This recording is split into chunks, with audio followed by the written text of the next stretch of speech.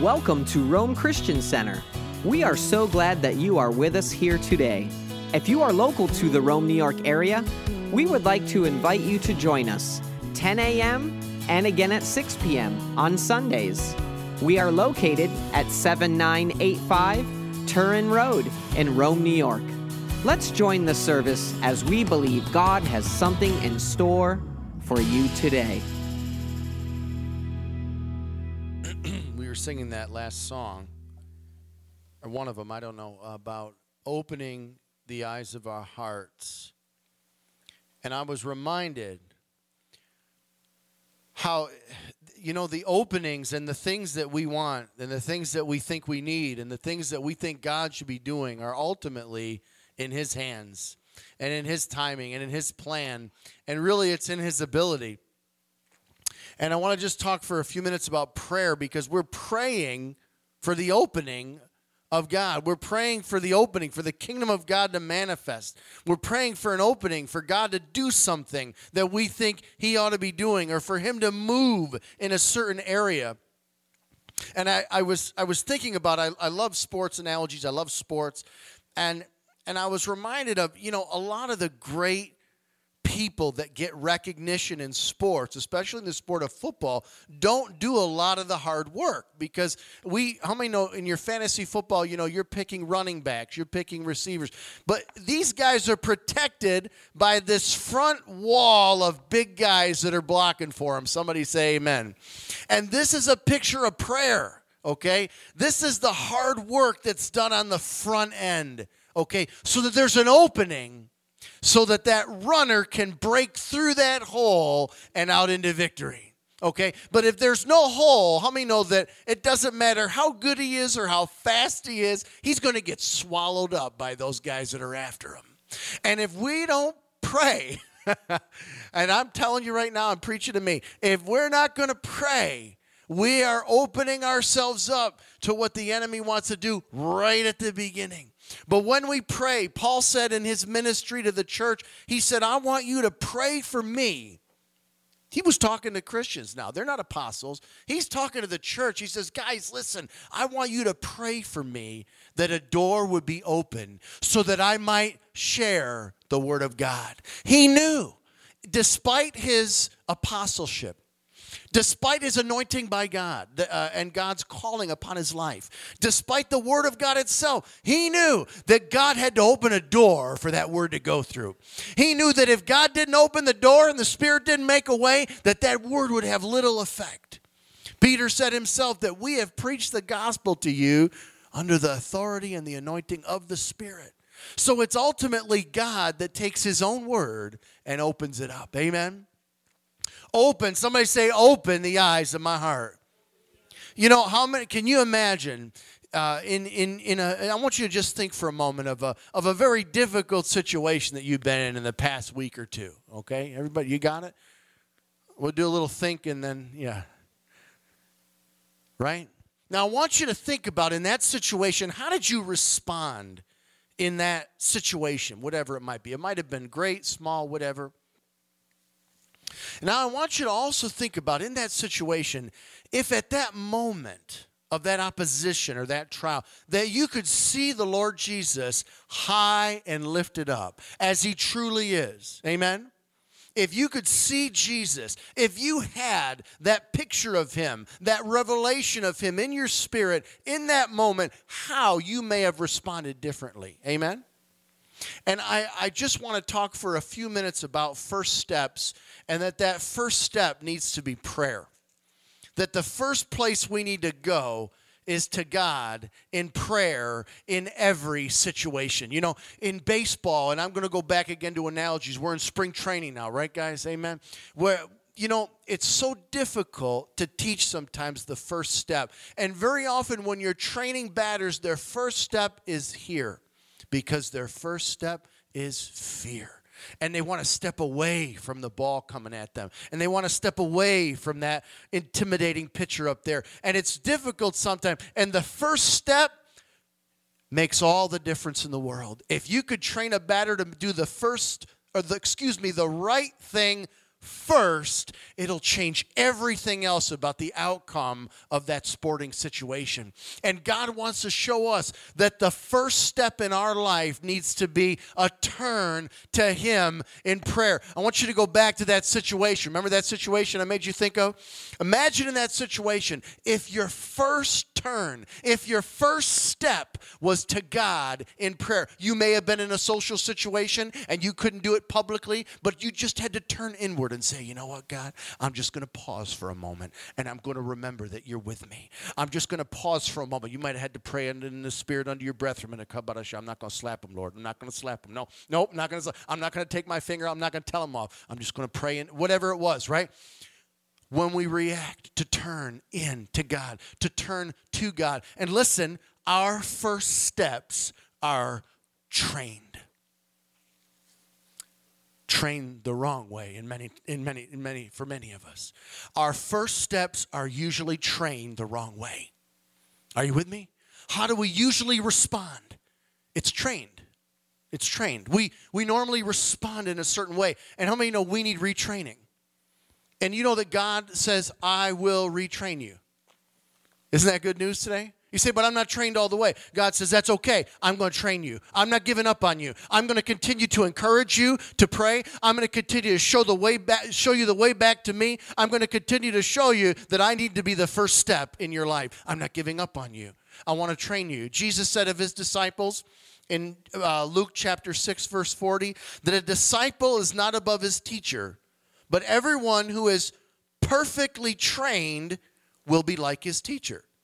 How many want to be like Jesus? Right? Amen? How many know your training isn't over yet? You need to be perfectly trained. You and I need to be perfectly trained. And God has given us the opportunity to follow Him and to be trained by Him and to become disciplined according to His ways. And the first step in that life of discipline is to learn to turn to God continually in prayer in every situation. I just want to talk for a minute about Nehemiah's situation in the book of Nehemiah. How many of you know that Nehemiah found himself in a great situation, but in a difficult situation?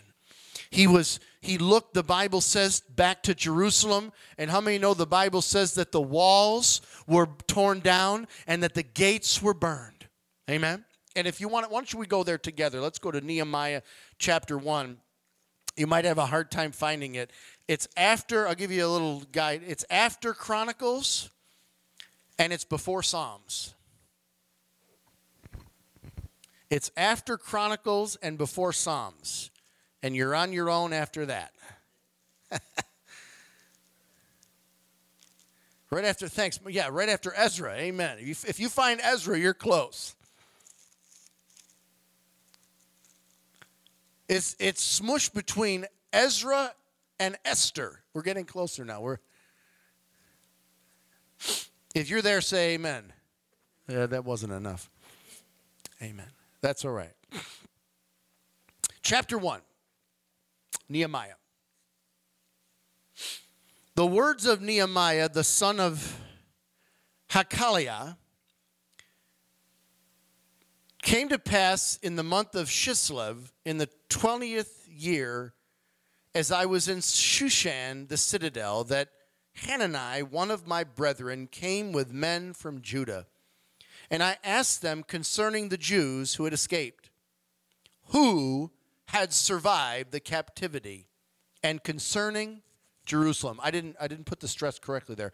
I asked them concerning the Jews who had escaped, who had survived the captivity, and concerning Jerusalem. So he's basically saying, listen, I want to know the state or the conditions of the survivors and of their surroundings. Now raise your hand if you're a survivor today. Amen. Has God saved you? Has He delivered you? Come on, Wendy, say amen. Yeah, I saw that. Yeah, God has saved us and delivered us from the hand of the enemy. We fit into that category. But how many know that God still is interested? What's the condition of my people? What's the condition of these survivors? Where are they at? How are they doing? What's going on in their lives? You know, in this situation, the Bible says that Well, let me read on. And they said to me, the survivors who are left from the captivity in the province are in great distress. Say great distress. And reproach. Say reproach. The wall of Jerusalem is also broken down. Say broken down. And its gates are burned with fire. Last one. Say burned with fire. So to me, this really fits every, maybe not every, but many areas of human suffering. You know, he says, listen, God, some of your people, or listen, Nehemiah, some of the people are in distress. And this is a picture of people who are just, man, they're just stressed out with what life is throwing at them. There are other people that are in reproach. How many know the assumption there is that other people are harassing them? This group of people are being harassed by other people. These people are being maybe persecuted, or other people are giving them a hard time. And then there are some people, the Bible says, that are broken down. There's an area of their life that's just broken, that they've had a difficult time getting over. There has not come that healing yet in their life there. And then finally, the Bible says that some of the gates are burned with fire. Some people's lives are in such a mess that the enemy could just walk in and out and do as he pleases. And the first thing that Nehemiah decides to do is in verse 4. And so it was when I heard these words that I sat down and I wept and I mourned for many days. I was fasting and I was praying before the Lord God of heaven. So what are we going to do about this? What are we going to do about the stress that we feel? We're going to pray. What are we going to do about that broken area in our life? We're going to turn to God and we're going to pray. What are we going to do when people are persecuting us and harassing us? We're going to turn and we're going to pray.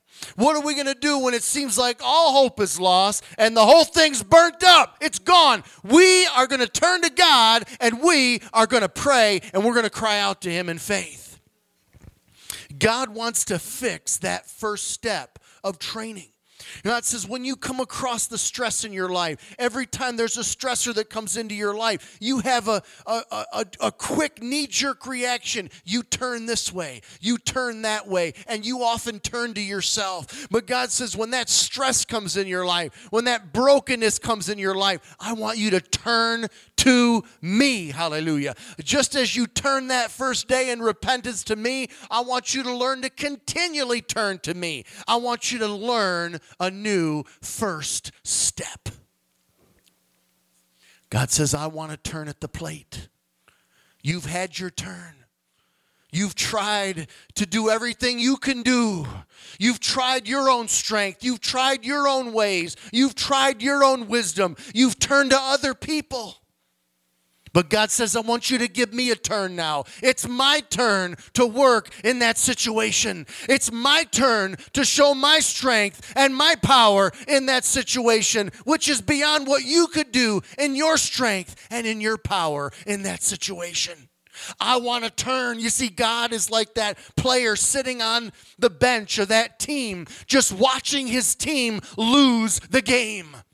And he's sitting there with this great ability. And he's saying, listen, I don't want to be prideful. I don't want to intrude. Coach, I don't want to, take your free will out of the game because I gave it to you on day one. You got your free will. But I'm sitting here and I'm sitting on the bench and it's getting warm. And I'm waiting for you to turn to me and say, hey, God, will you please step into this situation because I've done all I can do and we're still losing the game. And at that moment, God says, I'm ready. And I'm willing, and I'm going to step in, and I'm going to show you how to play this game. And I'm going to strut my stuff where you can't strut yours. Amen.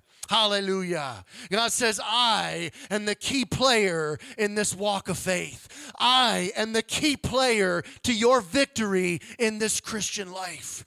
Turn to me in prayer. Don't turn to yourself. Turn to me for advice. Don't give too much credence to your friends. Turn to me, turn to me, turn to me.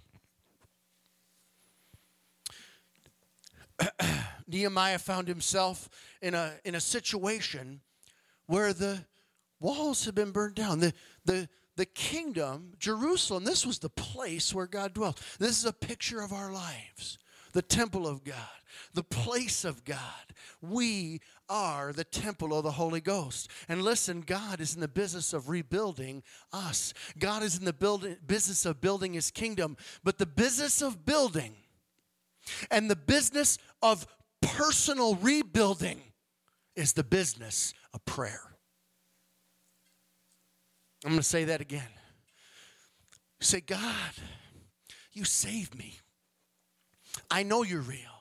I know it's undeniable, your hand upon my life. It's undeniable, your hand upon history. The resurrection of Jesus is so real to me. His death, burial, and resurrection, the effect that I see upon history, the effect that I see upon my life, the truth that I know is there. And God, I want to be a person that's involved in the kingdom of God because I know that he is a son of a great king and that he is building a kingdom and that kingdom is coming to the earth, and I want to be involved. And God says, great, I want you to learn to pray.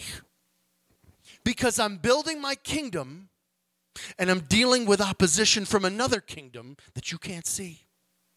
And the way to victory in this kingdom battle is through prayer.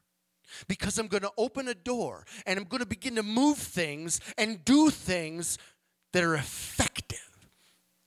Somebody say effective. See, there's things that we can do that we can just do. And then there's things that we can do that are effective. Amen? Come on. How many of you know that we go to people in the world that are effective? It's like, okay, there's many different people in certain professions, but I want to go to the person that's effective. And God says, listen, the effective, fervent prayer of a righteous man, what does it do? It avails much. God says, listen, this is going to work when you turn to me. And I guess I want to just have one more scripture. It's all the way in 1 John 5. I'll read it to you. You can go there. In 1 John 5:14. Well, I went too fast. I'm sorry. Don't go there yet. I got ahead of myself. As Nehemiah was praying, Mark, is it after Ezra or it's after Ezra? As Nehemiah was praying, listen. He did just for teaching and principle purposes. We don't get off exhorting. We don't learn anything. Listen. He turned back to God in prayer with fasting and prayer. That was step 1. Verse 5, and I'm going to go this is just a survey here. Verse 5, he told God, listen, awesome God, I'm turning to you and I'm praying to you on the basis of your covenant. So say, number 1, turn to God. Number 2, remember the covenant. Nehemiah said, I'm coming to you, God, because I've got a covenant with you. I'm not just coming casually. He's coming on the basis of covenant. And then number 3, in verse 6, he repented. He said, please let your ear be attentive and your eyes be open that you may hear the prayer of your servant, which I pray before you now day and night for the children of Israel, your servants. And listen, and confess the sins of the children of Israel, which we have sinned against you, both my father's house and I have sinned. Notice he included himself in there. You know that it's okay to repent for people that have gone before you? So he said, listen, the first thing I'm going to do here is I'm going to repent. Well, wait a minute. I go to church. I don't need to repent. Listen, there's areas that we need to repent for. And number 1 is pride. I was listening to Brother Tim Keller, and he talked about the prayer. When we don't pray, we're in pride. You know why? Because we're saying, God, I got this. I don't need you to handle this. I'm good. I don't need to pray about this. I don't need to pray much. I'm good. It's pride. We need to repent, right? And then listen, I just want to jump to verse 8. Remember, I pray the word. Say that with me. Remember, I pray the word. That you command, you don't have to say this now, that you commanded your servant Moses, saying, if you are unfaithful, so on and so forth. Listen, he says, remember, Lord, I'm praying according to the word. And his prayer was according to a promise that Moses made. It was according to the book of the law. There's a lot of people that pray. But God says, when you turn to me in prayer, I want you to pray according to knowledge. I want you to pray according to my word, because then you're going to get results. And now I want you to jump to 1 John chapter 5. 1 John chapter 5.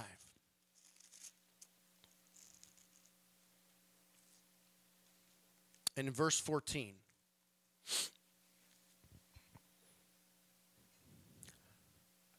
And I love this. This is a promise of confidence. Now, this is the confidence. Somebody say confidence. Amen. This is the confidence that we have in him. That if we ask anything according to his will, he hears us. And if we know that he hears us, whatever we ask, we know that we have the petitions that we have asked of him. Now, that's a mighty promise, but it hinges upon a conditional. If we pray according to his will. Yeah.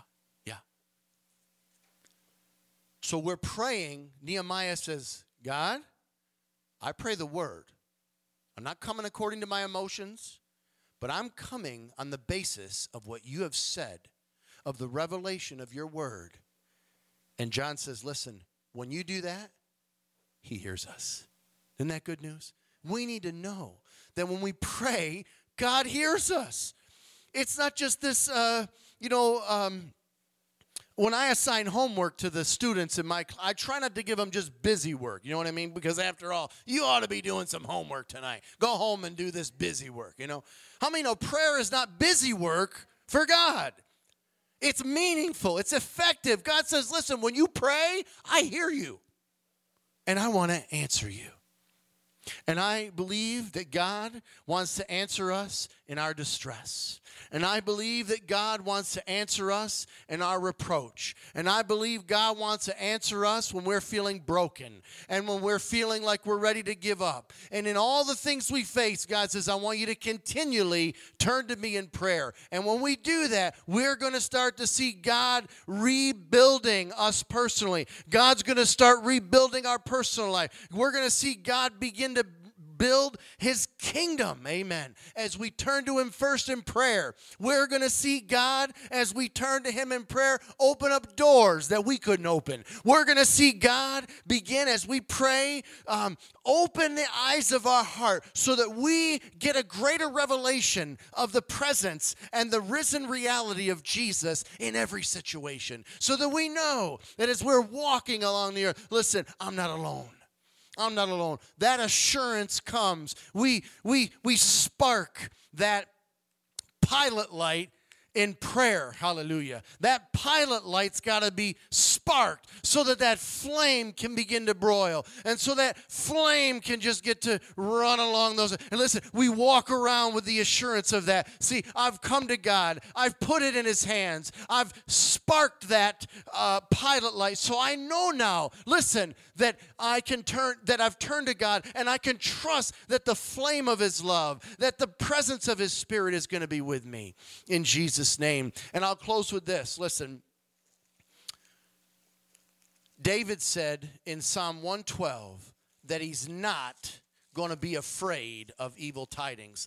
Remember, we talked about first steps, and very often I've identified this in my own life. The first step for so many, it's fear. Fear when something happens, oh my gosh, how am I going to handle this? Oh my gosh, it's the oh no factor. I heard Brother Jesse Duplantis say one time. Our first step is that fear hits us, and how am I going to handle this? Instead of God, how are we going to handle this? How are you going to handle this? And the Bible says in Psalm 112, David said, I'm not going to fear evil tidings.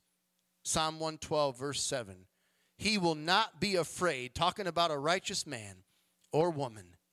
He will not be afraid of evil tidings. Watch this. His heart is steadfast, trusting in the Lord. His heart is established. He'll not be afraid. An alternate translation for steadfast is set. When we turn to God in prayer, listen, when I set, the temperature on my thermostat, it doesn't come up immediately. But you know what? When I set it, I'm pretty confident that within about a half hour, that heat's going to be on. And God says, I want you to just set your heart in my direction. I want you to turn to me in prayer. I want you to set your heart in the right direction toward me. And you could be confident that the heat is coming on. God bless you. Amen. Amen. Thank you, Lord. Lord, help us. Help us, Lord, to in those moments, God, we've been poorly trained. I've been poorly trained, Father. We've been trained to depend upon ourselves. Father, I pray that we would become disciples of Jesus Christ, Lord. People that are walking after you, Lord, that are putting our trust in you, God, and that are regularly turning to you, Father, in prayer in everything. Prayer in everything, Father. Help us, God. Lord, we humble ourselves and we say, God, I just feel like I don't want to repent for you, but God, I pray you'd forgive me for depending upon myself, Lord, in the situations that I'm facing, Father. I pray, God, that you'd give us the strength and the unction to depend upon you, Father, and not upon ourselves. In Jesus' name. Amen. Praise you, Lord. Amen. Thank you so much for being with us today. Our prayer is that your life be enriched through the power of God's Word, and that you be filled with His love and strength as you daily serve Him. To learn more about our service times and our ministry, and how it is that you can partner with us, visit us online today at RomeChristianCenter.com.